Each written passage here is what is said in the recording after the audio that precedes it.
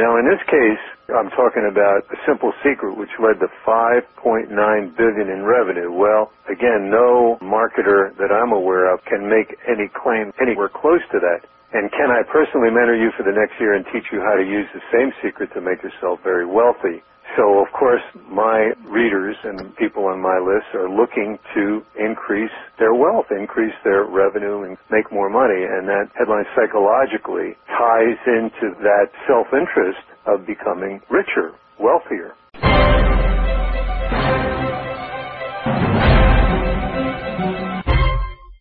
Hi, it's Michael Senoff with Michael Senoff's HardToFindSeminars.com. The title of this interview is called Free Secrets from a Man Who Sold More Than $6 billion in products and services using direct response methods.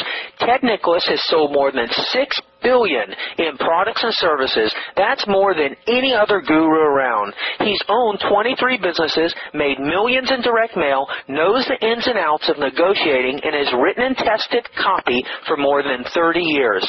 Imagine how easy marketing would be if you could consult an expert like this for all your business dealings, someone who's already made the mistakes you're about to make and can tell you a better approach, a winning approach. It could save you thousands and make you millions. Ted Nicholas is doing just that, and in this interview, you'll hear some of his tried and true methods that have earned him guru status. According to Ted, most copywriters think it's important to cater to as many prospects as possible, but if you cast your net too wide, you'll neglect your niche-specific customer and essentially shoot yourself in the foot. And in this interview, you'll hear how to make sure your marketing is narrow, targeted, and as effective as possible. You'll also learn the most costly mistakes Ted has ever made and how to easily avoid making something similar. You'll learn how Ted grows his mailing list and keeps it hot.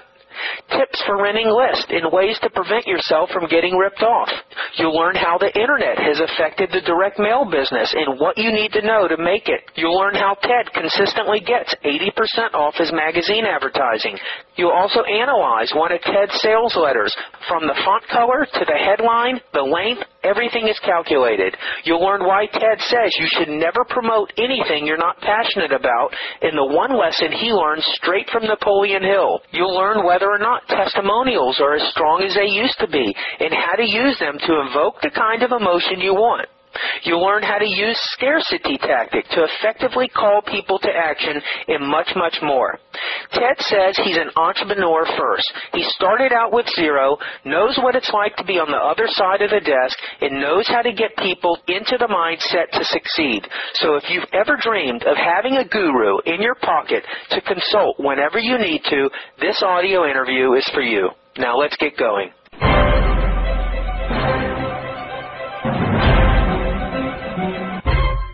For more information from Ted Nicholas, go to www.tednicholasmentoring.com. That's www.tednicholasmentoring.com. Hello, Michael. Good evening to you, Ted. How are you? I couldn't be better. How about you? I'm very good. Thank you very much. It's 9:30 in the morning here. I'm in San Diego, and I know it's 6:30 your time. It is that. Great to be talking to you live. I've listened to you for hours. I'm a real fan, and you've been a mentor of mine, even though you don't know it, for a long time. Well, I'm delighted to hear that. We'll try to give all of your listeners good information to use right away, so I'm looking forward to the interview. Yeah, absolutely. I appreciate it. I'm sure we'll be able to deliver. First question I wanted to ask you, Ted, is can the little guy still make it in the direct mail in the internet business? I mean, is there room for the guy who's never done direct mail or never done internet marketing? Can he still make it? Because I think a lot of people, one of their biggest obstacles is that confidence level, and they don't believe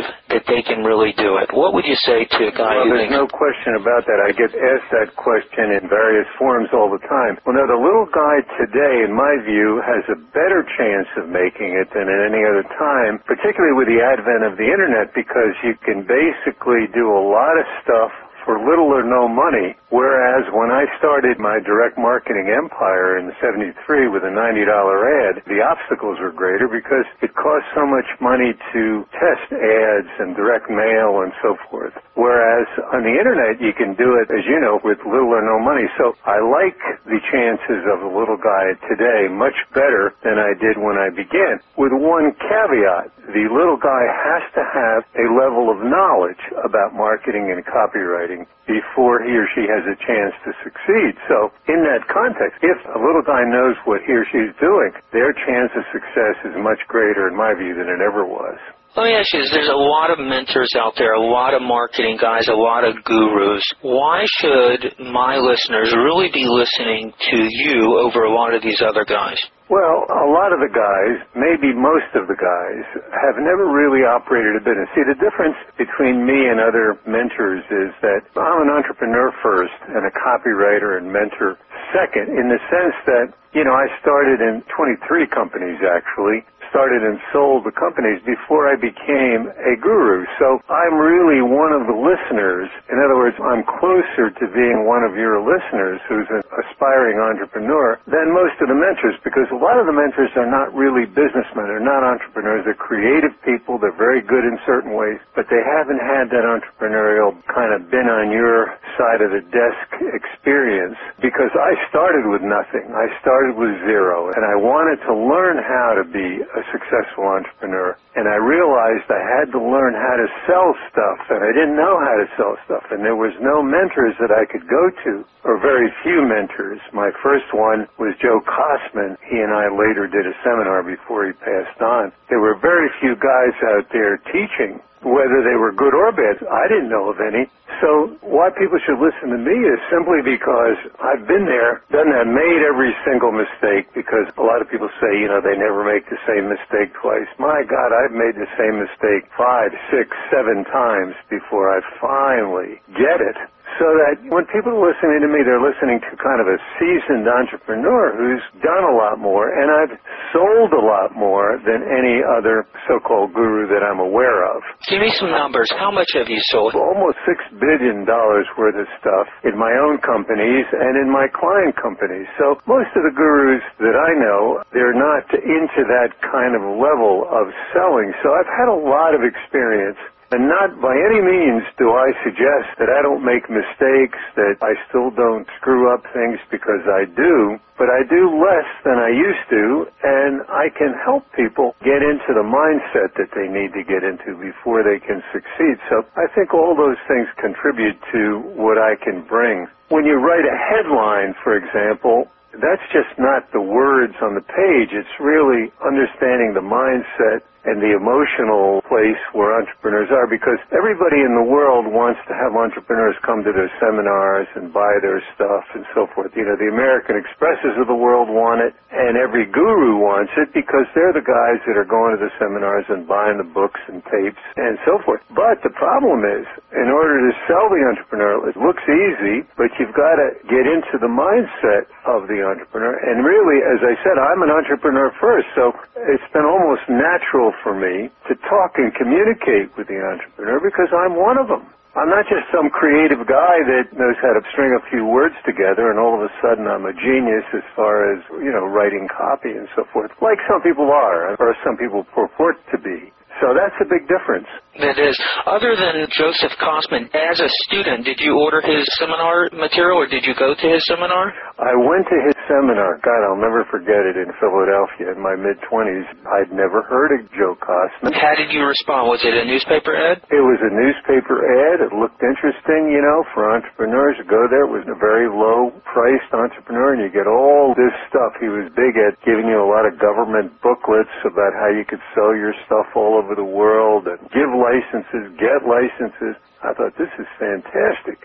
So I go and hear this fellow, Joe Kosman, I'm into health. He was a bodybuilder and very fit guy and just very friendly, very warm, and really caring about the people in his audience. I just liked his style. I just couldn't believe it. I'd never been to a seminar like that. I didn't know of any seminars that were anything like that, and it just was so impressive to me. And he had written a book called How I Made $1 Million in Mail Order, which is still a very good book, a lot of good concepts in the book. And I was just so impressed with him. And some years later, as I mentioned, he and I were the featured speakers on the ship where you take a cruise to South America, and the people would listen to the seminar in the morning. It was like a week long, and during the afternoon, me and Joe were teaching these direct marketing concepts. So it was just a great thing. I learned a lot from him. I thought and still think he was a wonderful guy. Were there any other seminar mentors before them or around the same time? There weren't before him, but a few years later, I'm bad at going back in time, but it was a few years later, I believe, when it was in my late 20s, I saw an ad for a seminar in Philadelphia where Napoleon Hill was the featured speaker, and there were 3 or 4 other guys I'd never heard of before. Bill Gove, who came to one of my seminars a few years ago, he passed away at about age 96 or so. He was there, a guy by the name of J. Douglas Edwards. J. Douglas Edwards was one of the first guys whose record I bought about closing sales. It was terrific. And I go to this stadium in Philadelphia that held 21,000 people, and there were 17 of us in the audience. I couldn't believe it. We're in this stadium, 17 people. Holds 21,000, and it was one of these things where everything went wrong for these people. Their mailing didn't go out. A lot of things went wrong, obviously. But Napoleon Hill came out. He was like 85 years old at the time. He came out and he poured his heart out to 17 of us. He taught me a lot about seminars because meantime I've done hundreds of seminars, and I've seen some top speakers who are upset when they don't have the audience that they think they deserve. Take it out on the audience, which I think is such a horrible thing. And I was bound and determined when I saw that I would never cancel a seminar, and I didn't care how many people were in the audience. I just give everything I can to every audience. And so I learned that from Napoleon Hill. I read his book, Think and Grow Rich, which I think is one of the classic business books.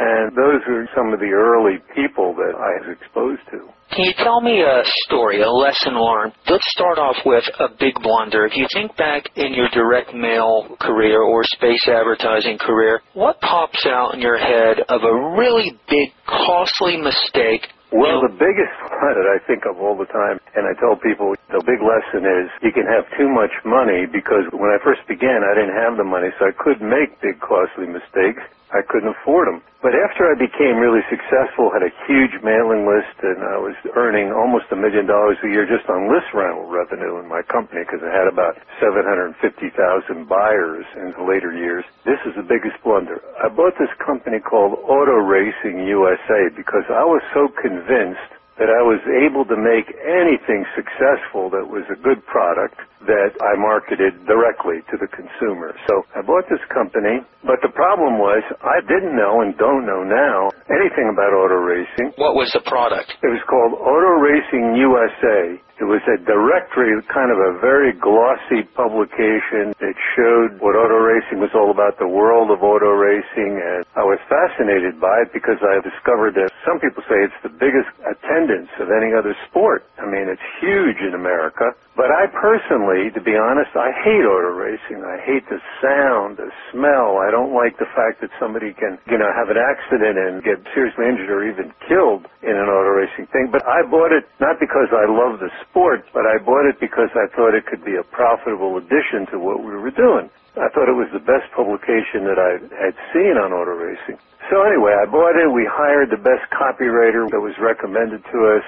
We hired people that did printing for auto racing promotions, and we did everything wrong. Everything bad happened to us. The insert of the material in the sales letter was done wrong, and, this was the type of insertion that if it was not inserted in the proper sequence, it made a big difference in the result. Make a long story short, I had invested $350,000 to buy and to promote this thing. I think we went out to over 100,000 people on the test, and we got something like 15 orders. Complete disaster. So I always had in my companies in Delaware the Hall of Fame and the Hall of Shame, and this was number one in the Hall of Shame because the Hall of Fame were all the winners. The Hall of Shame were all the bombs, so many campaigns that didn't succeed. And this, of course, was the number one because I'd never spent that kind of money and invested that kind of money and had such a disaster. So the big lesson was for me, never promote anything you don't know anything about. You're listening to an exclusive interview found on Michael Senoff's HardToFindSeminars.com. Well, did you think you were, invincible at that time? I mean, to mail out to 100,000 on a test. I thought I was invincible because we'd hired one of my readers in the company. I started the largest incorporating company in the world, Company Corporation, when I came out with my first book because the registered agents would only deal with other lawyers, and I thought that's ridiculous. I wanted to deal with entrepreneurs, and I started the Company Corporation. And so one of my readers sends me this thing. He's a consultant, and he helps people find their real driving force. I mean, he would argue in his book that the driving force that every company should have, it was not understood by most of the owners, the entrepreneurs, the top executives of the company. So I thought, geez, he sounds like a really bright guy. We'll hire him, and it would be fun to have a weekend seminar in a private location in Virginia. We found out our driving force of our company, big surprise, is the direct marketing ability of the company. And he was basically argued that we could, as a direct marketer, pretty much succeed at anything that we tried, assuming there was a market, assuming that the marketing was put together intelligently and that the copy was strong. So based on that premise is when I went at it. It just didn't go off. I thought, well, I was convinced we definitely did have the direct marketing skills, and not only my own personal skills, but my team of people that I work with. And based on that is when I decided to go ahead with the purchase of this company.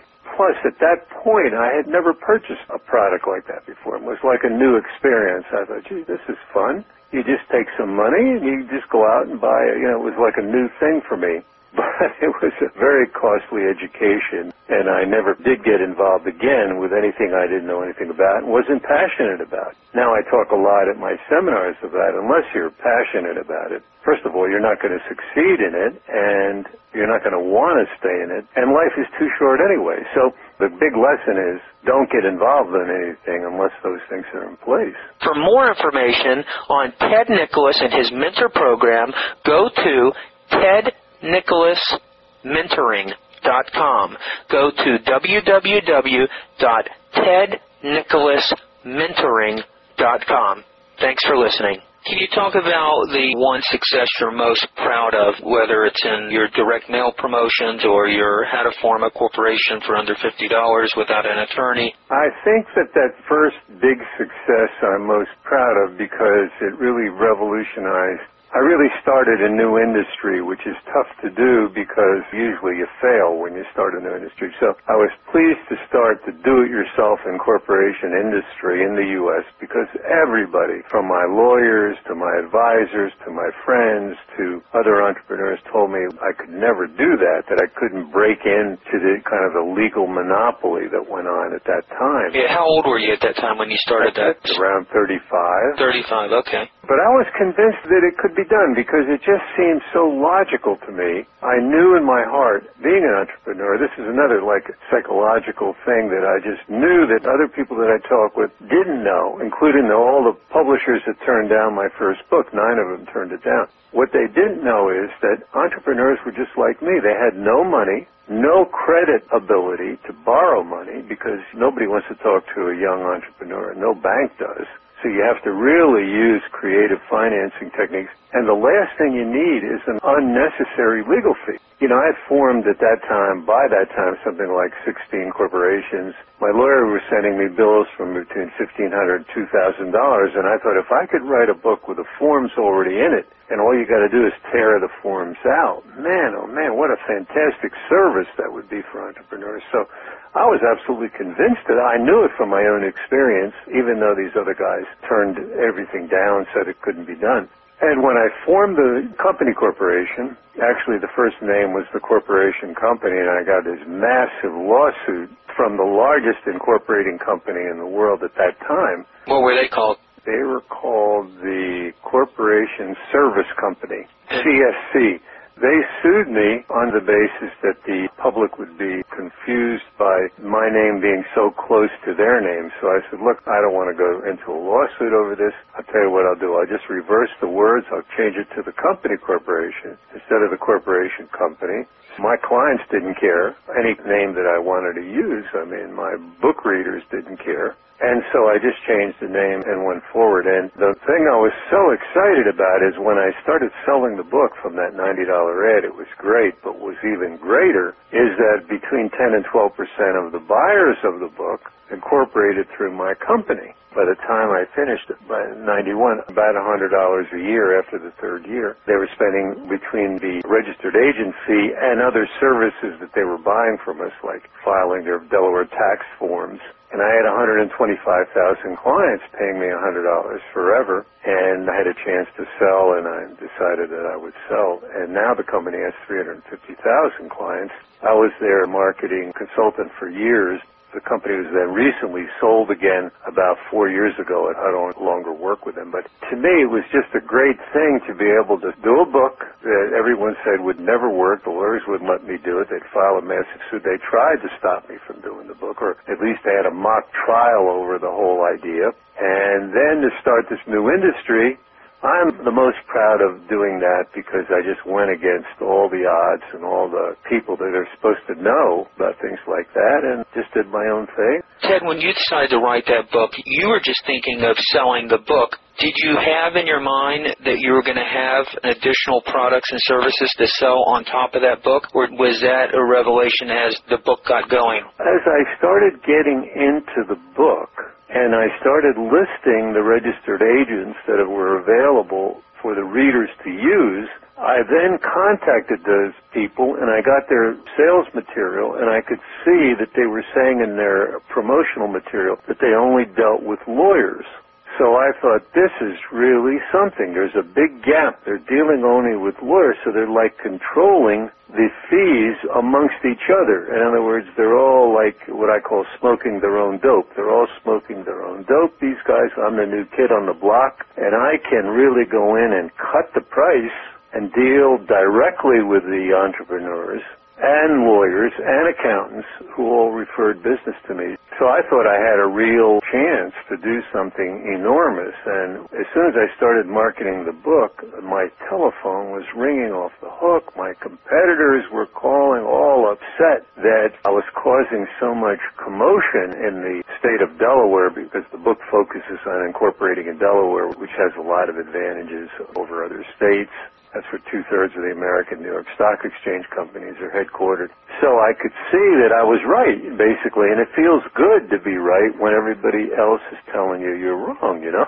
All right, so what's the lesson like within people who want to self-publish their own book? When they try and decide of a book to publish, there's money in the book, but really the book should just be maybe the ticket to... The book should be a leader, should be a list builder. The lesson is create a book that has fabulous benefits that helps you build your database of people and then sell people other things, services and products and other books and seminars and other information products. But the big lesson that a lot of people come out with is schlocky, poorly packaged, miserable book. And when you do that, you're just killing potential future sales instead of building potential future sales. So that's one great lesson. And, of course, the other lesson is, as you well know, Michael, I mean, if you break even or make money on the front end, there's a tremendous profit on the back end. But you had asked me about big mistakes. Well, the other huge mistake that I made, see, when I first started, I didn't know anything about direct marketing, sort of like the lingo and, this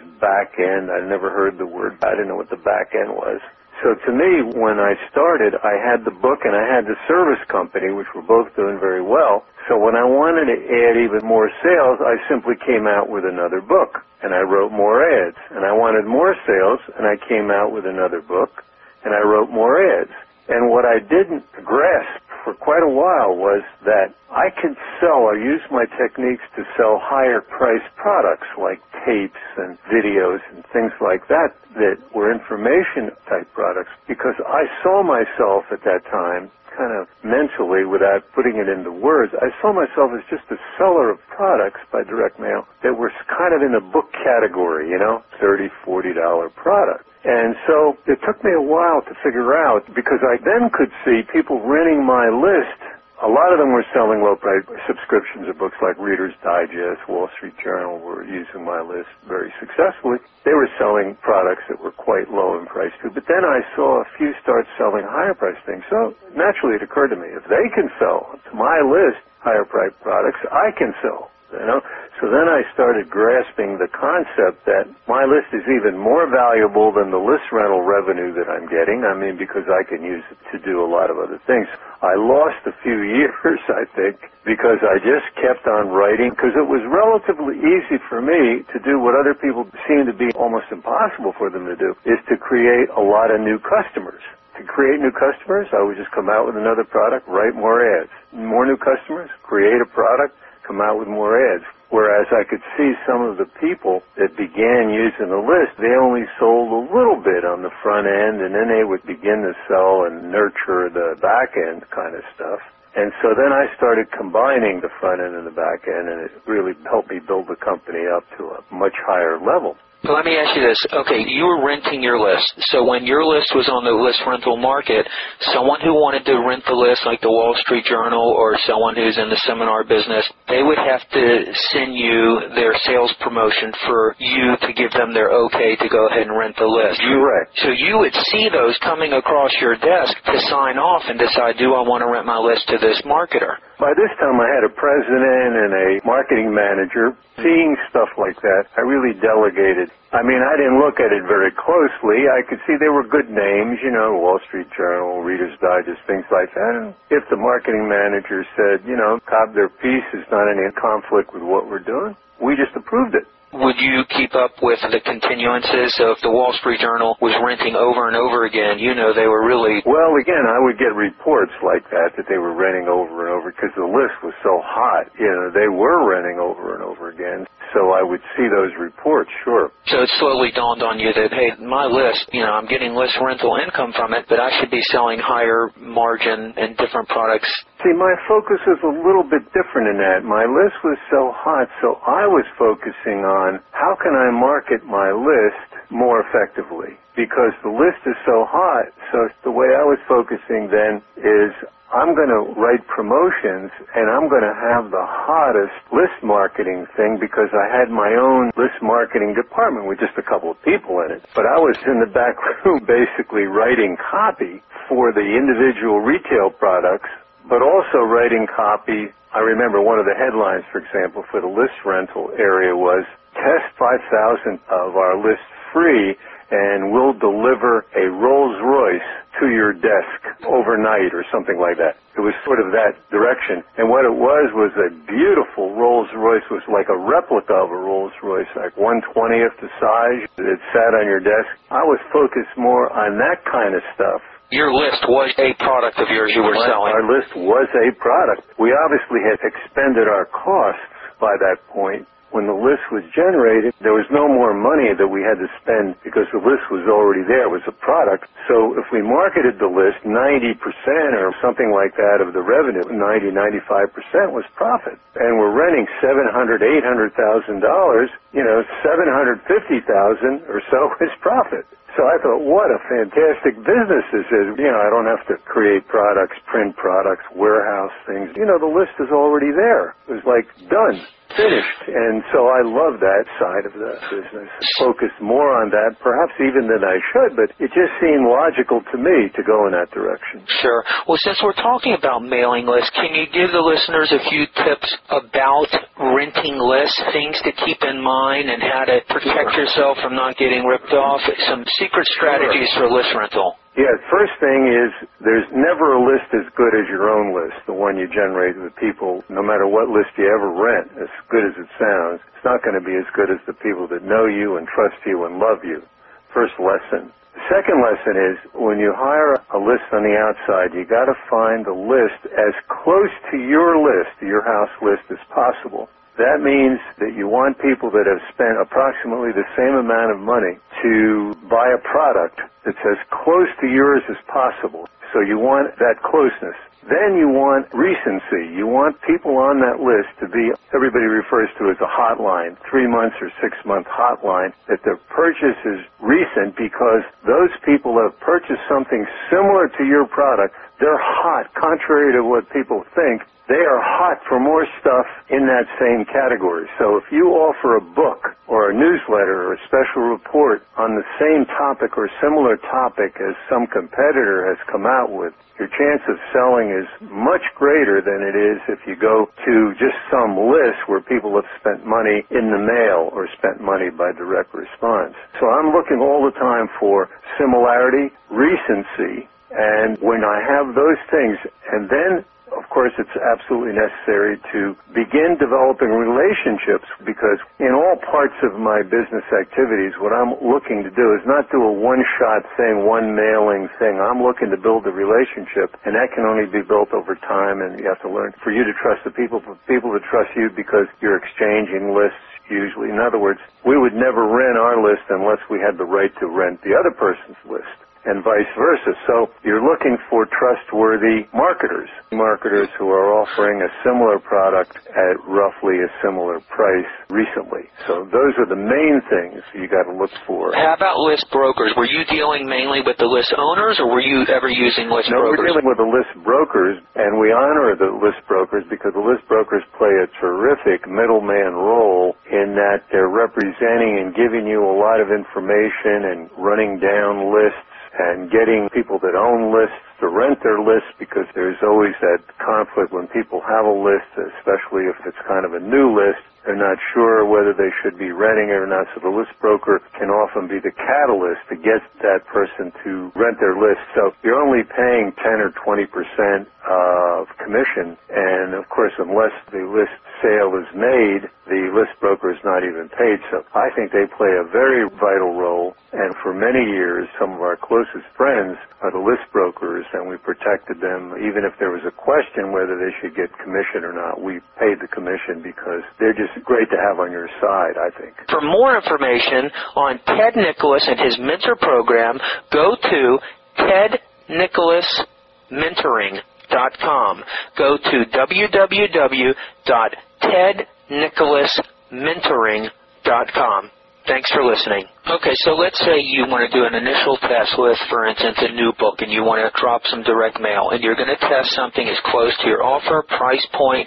You want to match your market to what you have, and you're going to test the hotline names first, preferably with repeat buyers. And let's say, how many are you going to test on that initial run, and then how would you gauge your future test before you rolled out, and if you rolled out, how big do you roll out? What we're going to do is look for 3,000 to 5,000 of each of the lists we're going to test in addition to our own house list. How many different lists will you test? Well, we would probably test 3 to 5 lists in addition to the house list, depending on how confident we are about the new product and the profit margin and just the gut feeling about it. Usually we did around 5 tests in addition to our own list. And then if we had good results on 2 or 3 of the 5 lists, then we would roll out from 3 to 5,000. We'd probably go to 15 or 20,000. We would try to get more hotlines in the same category. If the hotline list number was quite small, then we would test more carefully a segment, maybe another 5,000 of the non-hotline names to see if the difference between the hotline response and the older names was as good. If that was as good, then we would feel more confident to go to 25, to 50, to 100,000, because ultimately I like to do mailings of 500,000, 700,000. That's expensive. You're talking about $500,000 or so. So by that point, I've got to be very convinced that the profitability is there and that I'm not going to lose a fortune on the mailings. For more exclusive interviews on business, marketing, advertising, and copywriting, go to Michael Senoff's HardToFindSeminars.com. You had a big company. I mean, at that time, who was crunching all those numbers? What kind of staff did it take to really analyze that? Between my two companies, the publishing company and the incorporating company, about 100 to 125 people or so, including the inbound telemarketing. So the crunching of the number, I'm like a big believer, and I use a lot of direct marketing techniques to recruit people. I like hiring people that are the very best in their field, the smartest in their field. So I remember we had Laura Lee, our number cruncher. She was the top statistician in her university. I mean, she was like a brilliant person with numbers, much stronger than I am. I'm pretty good with numbers, but if I have a brilliant student like that, I mean, they're going to find things and be able to interpret what the numbers mean even better than I can. And so I had a top statistician. I also had Don Green, the best controller probably in the direct marketing field. What's a controller do? He would just do monthly profit and losses, but even more importantly, he would help analyze and interpret what the campaigns were producing in profit and loss. We would do a profit and loss on every single campaign, every single ad, every single mailing. So with the help of a controller and the statistician in my company, we really knew what we were doing as far as making decisions about going forward with different products.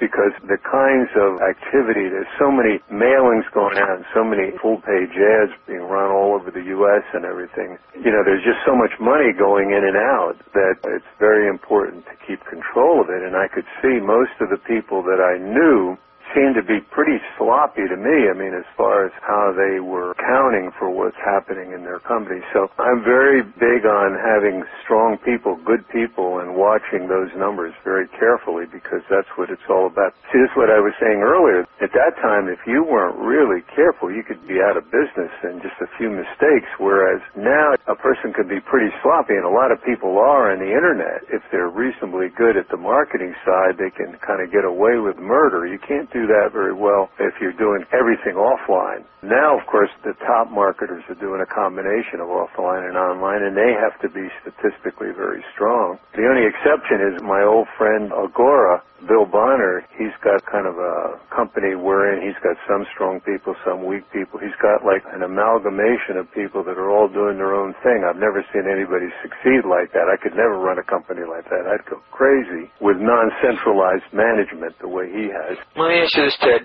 From listening to your seminars, when you were running your space advertising, you talked a lot about buying remnant space, and that really gave you a competitive edge, being in the right position in the magazine or the publication and buying remnant space. Yeah. Well, with today's cost in media and advertising and increased cost of postage, how much more difficult is it to make this stuff work in space? Could you make any of your older ads work today in space? Oh, sure. Some of the older ads are still working in space that I've done for clients. See, I closed my U.S. company, my original U.S. company that did the seminars and everything when I moved to Switzerland. But a lot of my older ads, like the ad on public speaking that I did for Georgetown Publishing, that company's been sold. But those older ads that I did years ago are still running very successfully. And a lot of the older ads that I did for the company corporation, the big incorporating company, are still running by the new owners. They're still running. The difference is, of course, I think there's two things happening. The retail prices are higher on virtually all products being sold these days. And you can still make the great deals because the magazines, a lot of them are having more trouble than they had before. I've been offered a lot of magazines for sale, and I say a prayer every day, even now, for the fact that somebody wants to be in the magazine business. To me, that's a miserable business.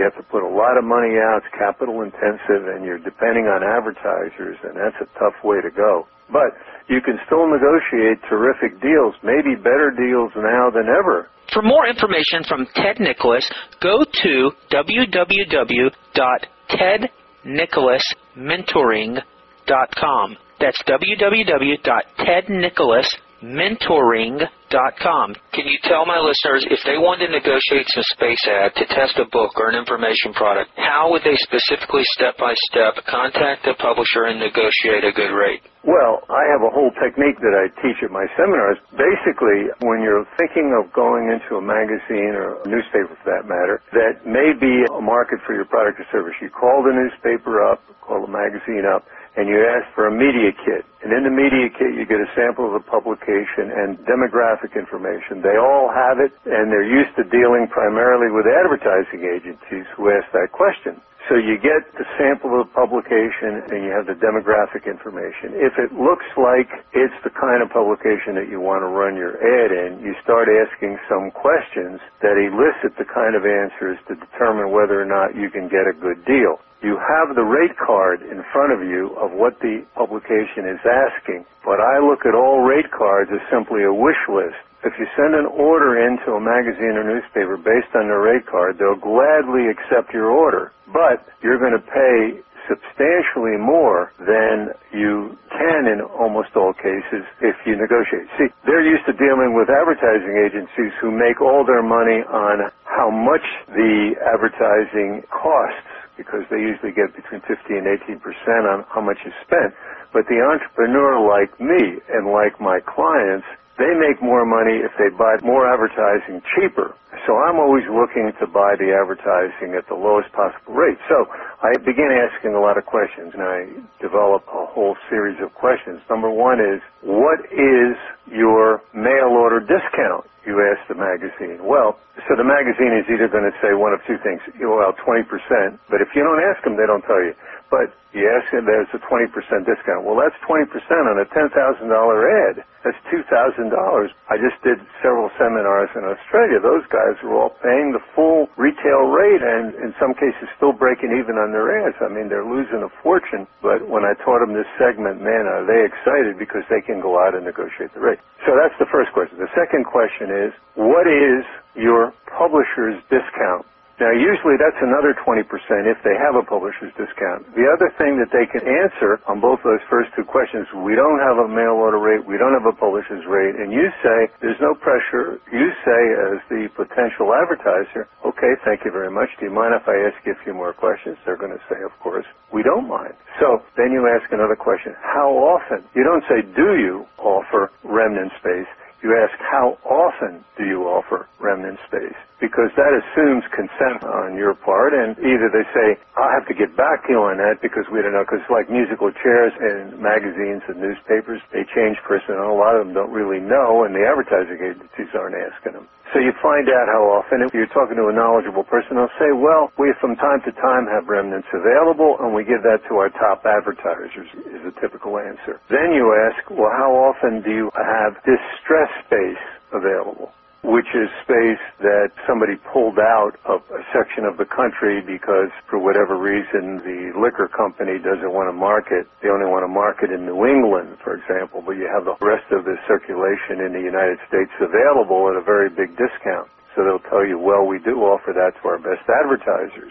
So it's those specific questions that will then enable you to determine what price. Now, I would get up to 80% discount off the rate card rate on my advertising. So a lot of my competitors, when they'd see my ads running all the time in magazines, they would assume it's because the copy's great, the products are great, but the reality is 1/3 segment, which is the cost of the advertising, is so great that the competitors just didn't have any kind of system to buy. They either didn't run at all or they paid the full rate or close to the full rate. That's a hugely important thing. The other thing is, when you're talking with a magazine, it's very important to be on the right-hand page, because right-hand pages are about 3 or 4 times better for the advertising than a left-hand page.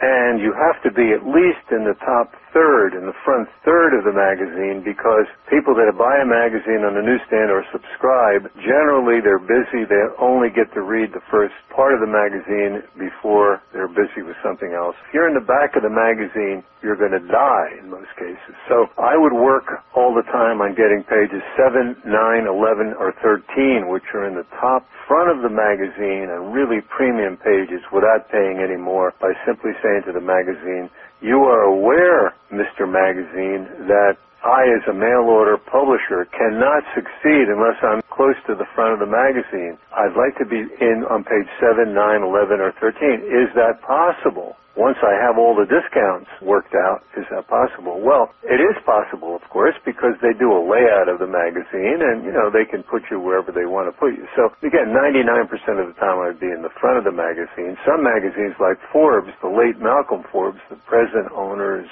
father, loved my ad so much he would put me on page 1, which is even before the table of contents, and man, did I have some killer results in that publication. So wow. What ad was that? Numerous ones, because that's the other thing people don't realize. My book on incorporation has sold 2 million copies, but what people don't realize is the book has 32,000 words, but I wrote well over 100,000 words of copy to sell the book. Over 100 ads that I wrote, about 30 of them were big successes. The others either did not break even, so that I wrote so much copy that people see some of the ads running over and over again, but I wrote a lot more ads than actually people remember, because a lot of them only appeared once or twice in magazines, but the ones that did well, I would repeat and repeat and repeat. I've seen those in your compilation where you rated everything with 1 star, 2 star, 3 star. Oh, so you've really looked at that. Yeah, that's a classic product out there. Yeah, that 1-star system, and people like the late Gary Halbert, he had never seen anybody do ads and rate their ads. Gary and others have asked me, they wanted to see all my flops.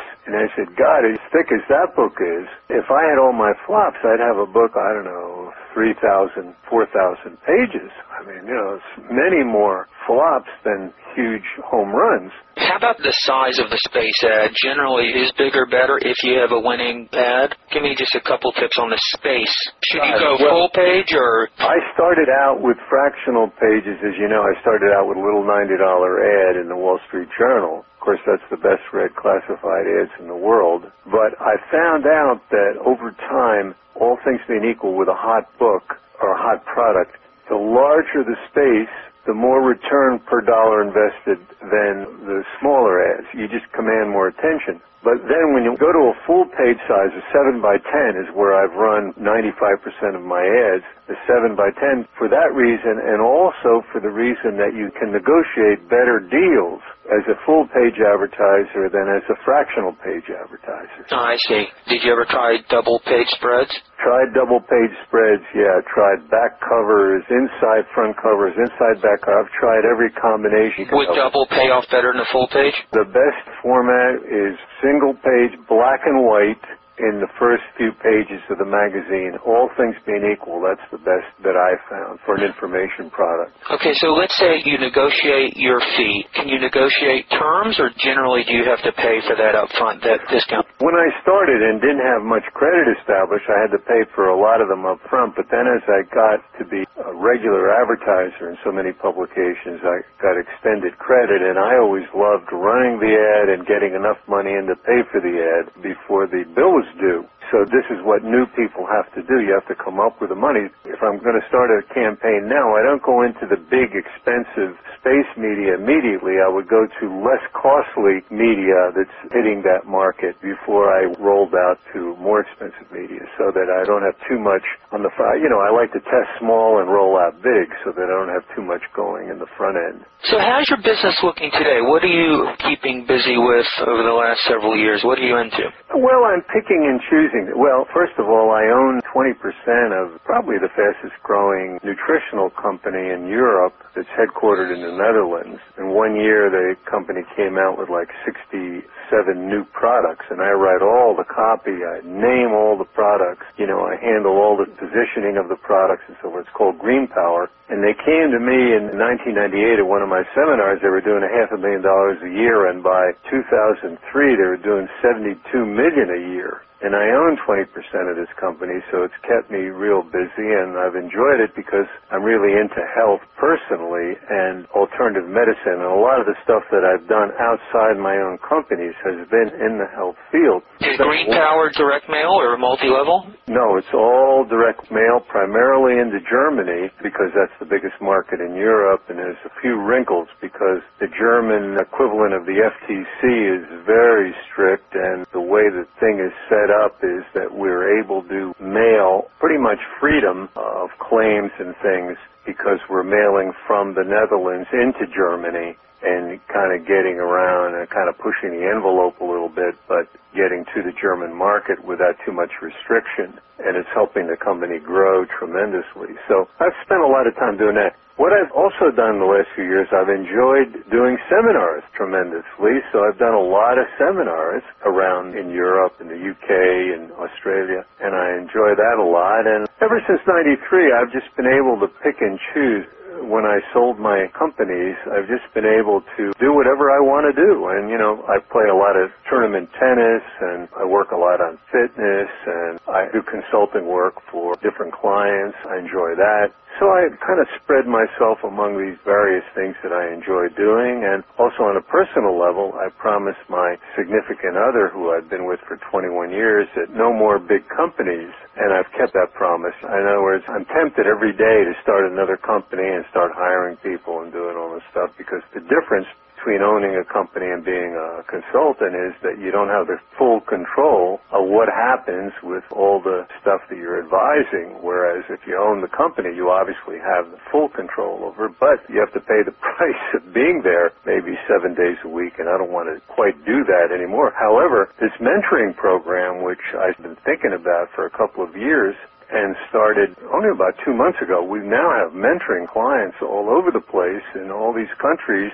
It just is so popular, and I'm getting asked so many questions because part of the service is to answer and critique people's copy and websites and everything, and I'm enjoying that a lot. Let's do this. I'm going to have the listeners go to this URL, and let's take a look, and can we talk about some of your sales copy? All right, you can go to this page, go to tednicholasmentoring.com, tednicholasmentoring.com, and that'll take you to the sales letter for your mentoring program. Now, as we look at this, can we talk about some copy tips, at least online copy tips? No problem. So who wrote the sales letter? Did you write this? I did, yeah. You wrote the sales letter? I wrote the sales letter, yeah. Are you looking at it right now? I'm looking at it right now. I have a copy of it on my desk here. First thing that sticks out to me is the red background. Do you test that color or any reason for the red? Yes, I've tested it, not on this particular one because we went out like this and it's so successful we just keep it like this, but I've done a lot of headlines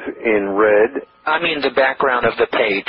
No, we didn't test that at all, but it's just so successful like this, we've just kept it. Yeah, this is your control, so why change it, right? That's right. Okay, so I see urgent announcement from the desk of Ted Nicholas. So that's not a headline. What do you call the very first thing? Call that a pre-headline. A pre-headline, which can be up to, in this case, 6-7 words. Pre-headline and then ... and then the headline itself. In the headline, you have quotations around the headline. Is there a significance about that? Yes, an enormous significance because some experts have studied and concluded that the headline is much more memorable when it's in quotes because it suggests that someone very important said it. Somebody very important did say it. All right, now what about the red color of the text? Is that something that's been tested compared to black? Yeah, I've tested that a lot, and red works very well in different business offers. Again, we didn't test it on this particular one, but I've tested it so many other times that we just use that same pattern. All right, can you read to me the headline and talk about that headline and talk a little bit about the importance of a headline and some of the psychology behind this headline specifically? Well, a headline I have found, and so have others like John Caples and other great marketers of the past, that 73% of buying decisions are made at the point of the headline, and in my view, most people, most copywriters, most marketers don't spend nearly enough time on the headline. And now I have 12 different headline styles that I teach, and there are actually 13. And I just finished writing right now the first draft of the next newsletter for the mentoring group, which gets special stuff that I don't publish anywhere else. I take my mentoring members behind the scenes, and they're getting the most powerful headline technique, which I call the hidden benefit headline. And a lot of times I'll use the hidden benefit headline. So I really focus on headlines because it's so important. For instance, on a typical direct mail offer, I'll write, 100 100 to 250 headlines, whereas I notice other copywriters I compare notes with, they'll write, 3 or 4 headlines, and they'll choose one and they'll go out with it. So I'm really big on headlines because very often I don't come up with the right headline until I write a lot of them and then just come up with the one that's just a killer headline. Now, in this case, I'm talking about a simple secret which led to $5.9 billion in revenue. Well, again, no marketer that I'm aware of can make any claim anywhere close to that. And can I personally mentor you for the next year and teach you how to use the same secret to make yourself very wealthy? So, of course, my readers and people on my list are looking to increase their wealth, increase their revenue, and make more money. And that headline psychologically ties into that self-interest of becoming richer, wealthier. And I go on in the subheadline, I've shown thousands of people how to enjoy a millionaire's lifestyle, so many that they call me the millionaire maker. And it's easy when you have a multimillionaire by your side personally helping and guiding you every step of the way. So what I'm doing there is bringing out one of the biggest benefits, one of the most popular benefits is that the mentoring members can contact me up to once a month and get feedback on their marketing plans, their strategy, their copy. And I get a lot of the mentoring members constantly contact me about that, and I spend a lot of time in making suggestions and very often writing headlines, new headlines, suggesting new headlines, suggesting new copy directions, and things of that sort. When I was preparing for this call, I was reading through this, and I couldn't wait to get to the bottom to see how much this mentoring was. And I'm not just giving hype here to you or the listeners, but when I saw the price, I was like, oh, my God. I was really expecting to pay, and I thought it would be worth it, thousands of dollars for this. But when I saw the price of it, I couldn't believe it. That's a very low price. I lean toward the lower the price, the higher the value, and having just a tremendous value that people can't turn down. Everybody would do better. Everybody does better with a good mentor. And to have a mentor at such a low price, with my background and experience, I think it's great. Now, I do have in the back of my mind a lot of the top marketers of the world, my clients and readers and friends, and they want to write checks to me for thousands of dollars so that they can have access to me. And a lot of them are already members of this mentoring program because they're waiting. They want me to have segments of the mentoring program that are at a higher fee where they have more access to me. And I am considering having groups of clients paying higher fees with greater access so that it is in the back of my mind because people do expect access to me to be at a higher price than they're getting here. But I'm going to keep this mentoring program for a lot of my clients because a lot of them are new in business. So I'm going to keep the fees very simple and very low. For more information on Ted Nicholas and his mentor program, go to tednicholasmentoring.com. Go to www.tednicholasmentoring.com. Thanks for listening. Very good. Well, can I ask you this? The word secret, we see that a lot in headlines. Is the word secret a secret weapon when writing headlines? Yeah, it's huge. Very big. It's one of my favorites. I like secret. So the secret of the most powerful headline writing system in the world, it is a very, very powerful word. It is one of my 27 headline words that are my favorite that I've tested a lot. Now, let me ask you this. You have a short audio, which I listened to, and it basically outlines very briefly, your credibility and what's included in the mentoring program, and you have your photo there. Have you been able to test audio on online promotions and any feedback on that? We haven't really done a lot of testing on the audio. We just added audio a little while ago, and it seems to be very well received, but we really haven't tested audio versus no audio, or we haven't tested this form of audio versus another form of audio, but it is something. But what I love about the Internet is we can test everything that we're doing so quickly, so inexpensively compared to everything we're doing offline. But this is working so well as it is. Again, I don't see any great urgency to be testing things like that right now.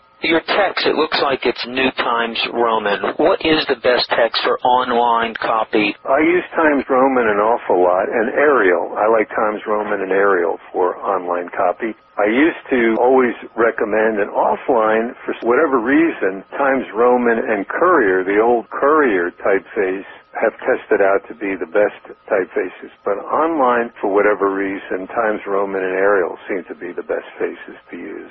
Now, what about when you're writing a copy, the indenting? You're indenting each little subparagraph. Has that been tested where proven that you can get better results with indentions? Years ago, I've tested that, and I basically tested that offline, and we just used the same principle online. Have you ever written copy for some of the huge mailers like Agora or Phillips Publishing or any of these big guys in your days? Yes, I have. I've written copy for a lot of those guys, and I've done various things for Agora and Phillips in the past. Right now, I'm just concentrating on my own things right now, so I'm not accepting new clients. You see, I had spent so much time with clients, so much time with Green Power, that I was kind of like the shoemaker with holes in his shoes. I wasn't spending enough time with my own company. That's, again, another downside of being a copywriter and consultant for other companies, because I would always favor my clients' priorities rather than in my own company. So I'm now getting back to spending time in my own company. If I were to print this letter out, it's 26 pages, and there's a lot of copywriting students who come onto my site, and they want to know, and I'm sure you get it all the time, how long should a letter be? I get that question all the time. It should be long enough to tell the whole story, and I never know. People ask me all the time, do you sit down and write a 26-page letter? And the answer is absolutely not. I don't know how long the copy is going to be. What I do is I sit down and I think of every possible benefit that I can, and whatever that comes to, that's the length of the letter. This is after I've trimmed what I consider to be any unnecessary copy. So I just don't know what it's going to be, and if they're interested in your product or service, they will read the copy. And I learned a long time ago. For example, I used to run in the New York Times book review every week. My book on incorporating was like a $10,000 ad, and they asked me to change 3 words in an ad. It was like 1,100 words in the ad. 3 words. The legal department asked me to change, and I said, I'm a nice guy, I'll change the 3 words. And I went from a huge winner, about 8 times cost, down to below break even. And I then set up a policy in my company that we don't change a word of copy for anybody. We don't care who asks. We just don't change a word of copy. If people don't like something in the copy, pull the ad and don't charge us. I mean, we're not going to run unless we run it exactly like that. And the words were only in Delaware. We added the words only in Delaware. But see, that's confusing because in the book it explains how the incorporating works for anyone in the United States. They incorporate in Delaware. You don't have to live in Delaware. But when you have it in an ad, it confuses the public and it confuses the buyers. And when you confuse people, they don't act. So the answer to your question is people will read however number of pages. Now, if the copy is written the way we were all taught in English, you remember we were taught, I received yours of September 17th and so on. 2 sentences is too long because that's so boring. But if it's written in a way that's exciting, that's interesting, that tells a story that goes right through from, Joe Sugarman, my friend, calls it going through the chute and going right to the end of the copy. I don't particularly like that phrase, but he looks at it that way. That if it's written in an exciting way, it's never too long. Because on page 25 of page 26, there may be some benefit that's the particular reason that someone wants to be mentored by Ted Nicholas. They'll find that benefit that applies to them, and everybody's different. So that's how I look at it. I see some testimonials on the page. What would you say to someone who says that testimonials are wearing out? People are so used to seeing testimonials, they don't really give them that much credit. Well, I disagree with that because when we have copy with testimonials, without testimonials, the with testimonial copy always works better. But with one caveat, testimonials a lot of times do not have the full name of the person giving the testimonial. Testimonial must have the full name, must have the city and town of the person giving the testimonial, and the testimonial must be heartfelt and must be really on target and support what's in the copy. If the testimonial is like kind of a namby-pamby testimonial, like, your software is just wonderful, thanks a lot, Joe S., no city and town, it looks like hype, there's nothing specific, doesn't support the copy, it's just meaningless and worthless. That kind of a testimonial is better not to have. But if you're selling a software product, and software product helps somebody, I just helped one of the mentoring clients, has a spyware detector kind of a product. Basically, I rewrote his headline along the lines of how my spyware detector will help you from getting ripped off. And that's in the form of a testimonial, because a lot of times what I advise my clients to do is take from the testimonial the most heartfelt words that are right on target as far as the unique benefit of the product and use that as the headline. In other words, let the customer write the headline. So that testimonials not only are effective in a column, usually on the right-hand side of a page on the Internet, but also very effective as headlines, so that when other people are saying something about your product or service, it's more effective than if you're saying it about your product or service very often. So especially if you're not an experienced copywriter, if you're basically repeating the heartfelt words of your satisfied customers, that's even more effective than anything that many copywriters can ever write. There's many testimonials that I use. For example, in the Green Power company that I mentioned, I read testimonials from customers very carefully, and I found, well, a company that a lot of people are in the United States that will be listening to this conversation, I'm sure, right? Yes. Well, one of the big people I've consulted with is Nightingale Conant, the biggest personal development marketer. Sure. Online and offline. I interviewed Vic Conant a couple of years ago. Yeah, he's a very good guy. And what I discovered when I went in and I did what I call a needs analysis, I look at what the company's doing, I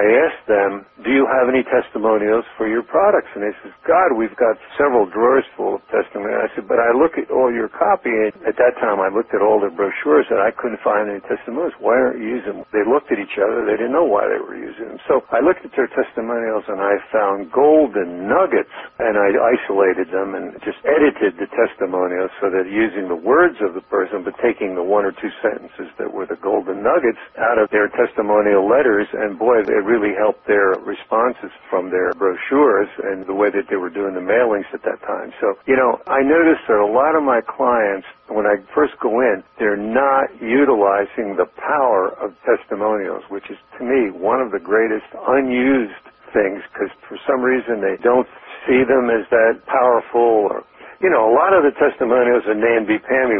Thanks a lot, Vic, for publishing this book. We appreciate it. Joe Dokes, that's kind of a testimonial. That doesn't mean much.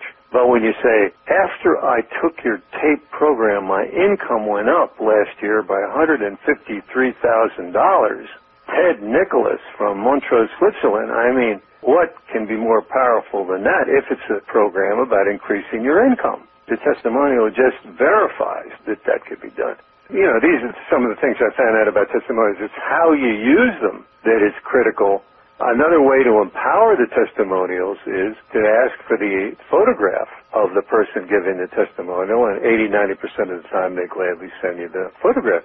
Well, in this letter, we don't have photographs of the testimonial people, as I recall. Again, it's working so well like this, we didn't add any photographs. But in a lot of stuff that I do, we have photographs of the people, or a lot of the people giving the testimonials, which strengthens the testimonial, makes it more believable, doesn't sound like hype.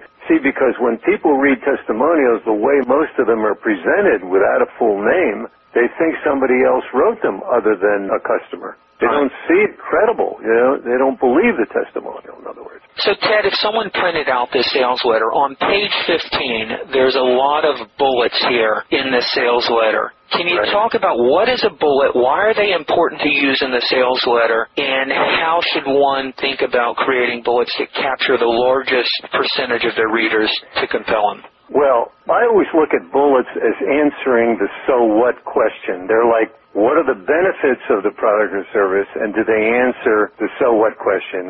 Like when you look at one bullet is access to me, Ted Nicholas, at least 12 times a year via email for consulting and critique. And then the so what is, you really can contact me at my personal email address with any issues or questions you have, and I'll give you my undivided attention. You can get personal critiques, feedback about your website, sales, copy, product, or marketing plan. My standard fee is $5,000 an hour minimum, so that's a $60,000 value. Well, what I'm saying is you get access to me, and answering the so what question, you get all this other stuff, and why that's meaningful, it answers the so what question. So I'm thinking of it in that way, and for whatever reason, those bullet points, I use bullet points in virtually every direct mail piece and almost every ad because it seems to be a format that people just read. I mean, they're very interested in reading those bullet points. They highlight those benefits. Okay. When you know you have a reader reading your ad, and they could come from all different backgrounds, different markets, is it important to create bullets that those different readers can identify with, like casting a larger net to capture more of your market? Is that a strategy one should use when creating bullets? Well, that's not a bad thought, but what I try to do is I think about my typical person reading my letter, who is my market, and I just create a bullet point for that niche. I don't try to widen it too much. I'd rather turn off some people if I make sure that I'm really capturing the mindset of the person who's the best prospect, because I know you can't please everybody. You know, I look at a lot of copy and I can see the attempt of the copywriter is I don't want to hurt anybody's feelings. I don't want to offend anybody. I want to have the net as wide as possible, and they lose the power of the copy. The copy has to be right on to that prospect and turn off as many people that are not going to be good. I don't want people in my mentoring program unless they're perfect candidates for it, unless they're really qualified, unless they're really interested, unless they're going to really follow up, unless they really want to be successful. If they just want to kick tires and mess around and play around, I don't even want them in the program, you know? So that the copy is directed toward the active person who's going to follow up and work on their success, and I'm going to help them. Because I only want to help the people that, you know, in my view, deserve to be helped. Right. Now, I noticed something that I don't see done much. Under each one of these bullets, you have a value, a dollar amount. Tell me the psychology of that. What are you trying to do here throughout the letter by putting the value? I'm trying to build the value is so astounding that the little bit of money that people are paying, you know, it's $97 a month, but actually the charter members, which is still available now, is only $47 per month. I mean, it's an incredible value. Well, I'm just trying to show the huge difference between what I charge, what I have charged, what I do charge major clients, and what people can get in on the ground floor of this new program at such a reasonable, such a low price. So it's only an attempt to show the reality of the price versus the value, just showing the huge contrast. Right. You know, there's so much we could talk about this letter. I do want to skip down to the very bottom because when I reviewed it, that's the first thing I did, to look at the PS to try and get the essence of what this is all about. And I think a lot of people do that in direct mail letters and even space ads. Second most read part of the letter. So I'm looking at PS. I'm only offering the free month trial of the Ted Nicholas Mentoring Program initially to a small select group. Only then will I roll it out to other lists at a much higher price. To avoid disappointment, I urge you not to procrastinate. Once the charter membership is full, I will need to pull the page and your invitation along with it. This is a powerful 4 lines of copy. Can you talk about some of the psychological elements within just the first PS?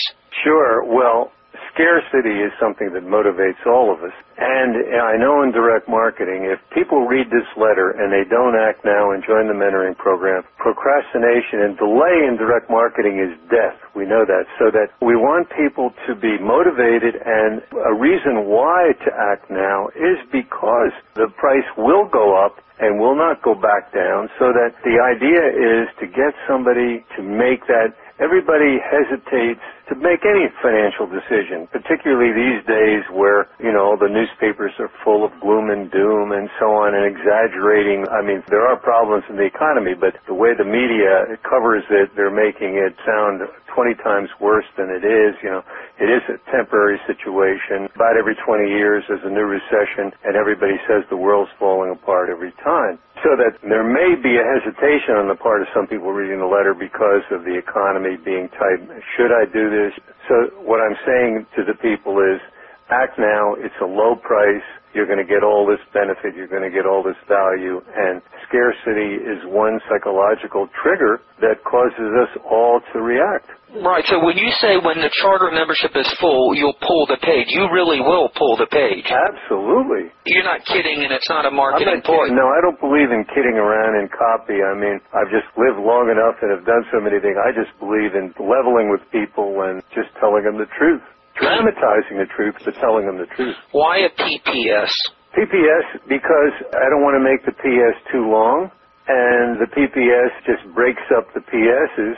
We're basically, again, telling the people if they don't act now, we'll just bring somebody else in their spot. Now let me read it. If you're slightly hesitant in any way, balking at the price, even with the reduced charter membership price, that may be a good thing for all concerned. That means your spot will go to someone else who can profit from this insider information. My bluntness is not meant to offend anyone. It's just the plain truth. I don't want mentoring members unless they are 100% on board and therefore will apply the inside information coming their way each and every month.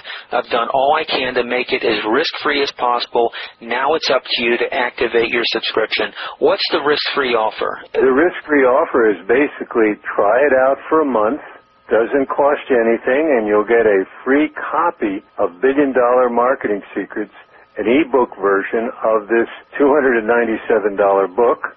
You'll get that delivered to you on your computer. Try it out for a month, try the services, try the special membership site, and if it's not everything that I promised in the letter, you can quit. And doesn't cost you anything.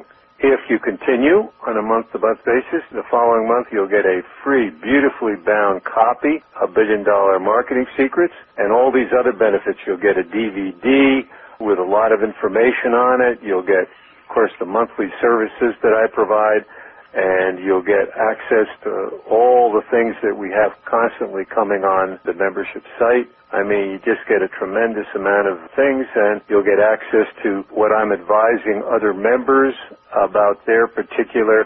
I have found over the years that people learn a lot more often on what someone else has been advised than what they're advised directly themselves, because you can be like a lot more objective and use that advice in your own operation. So people get all this stuff, and after that first month, if for any reason somebody wants to quit, they can quit at any time. They just let us know, and we stop billing them. And I noticed that you have almost like a handwriting script all over in different parts of the sales letter, and that's one of your styles in your direct mail copy. It is. I love margin notes, and I love using handwritten things. And one of my seminar attendees actually publishes a service called Doodles. And you can get this service, it's like $200 or $300, and you get all this stuff. You can deliver it digitally, and there's a terrific handwriting that is on all these doodles, and you can use it in your letter, you can use it on your website, and I just think it's a great thing to do. And I noticed this company is using my endorsement, and I noticed the other day that Dan Kennedy's also endorsed this doodle service. So all those handwritten things on the letter, and including the PSs that are handwritten using this doodle service. The very bottom of the letter says, why wait, apply now. Why are we using the word apply now rather than buy now or order now? Well, because order now and buy now are negative words, and all of my copy and all of my ads on order forms, I never use the word order, and I never use the word form, because order suggests that you're spending money, not necessarily, it doesn't talk about the benefit, it talks about the expenditure of money. And the use of the word form, I've noticed that even accountants that come to my seminar, they hate the word form, they hate to fill out forms. So I use like free examination requests, I use the word applications, I use the word application, seminar application, I use those kind of phrases rather than the word order and the word form. So that I think it's a huge mistake for direct marketers. I want all my mentoring members to know it's a big mistake on your offers to use the word form and to use the word order. You simply will get less orders. Very good. All right, I've clicked on the Apply Now button, and then another window pops up, and it says Ted Nicholas Mentoring Program Registration. It takes just 5 minutes to register for a free 30-day trial. So there's some questions here. So what should someone do when they get to this page?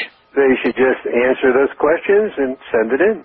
And then immediately I'll have access into the membership? Yeah, immediately they get a welcome letter, and the $1 Billion Marketing Secrets, like within 24 hours, it's on its way, and then you get access directly into the membership site. Very good. Ted, I could sit here for hours and we could talk about all kinds of things. It's been a pleasure to talk with you. You've asked fantastic questions, and I'm delighted. You know so much about my life and my business and my activities. Well, I've listened to your seminars for hours and hours and read some of your books, but fortunately for the listeners here, they don't have to stop listening to you because they can get you for hours and hours in your mentoring program, and this isn't just hype. I am going to sign up right after we hang up the phone because having access to you personally or by email is certainly going to be well worth the small fee that you're asking, and I would encourage any of my listeners to take advantage of this right now before it fills up, because I know, Ted, when you say you're going to stop it, you are going to stop it because you can only work with so many people, and I hate for any of my listeners on HardToFindSeminars.com to miss out on this because this is very valuable. Well, thank you for those comments, and I just want all the listeners to know I'll do all I can to help you become more successful in your activities, whether you're a beginner or whether you're already into the marketing of products online or offline, and I know that what you're going to get will just help you in those directions enormously. So I look forward to working with you guys. Thank you, Ted. Talk with you later. All right, bye-bye. For more information from Ted Nicholas, go to www.tednicholasmentoring.com. That's www.tednicholasmentoring.com.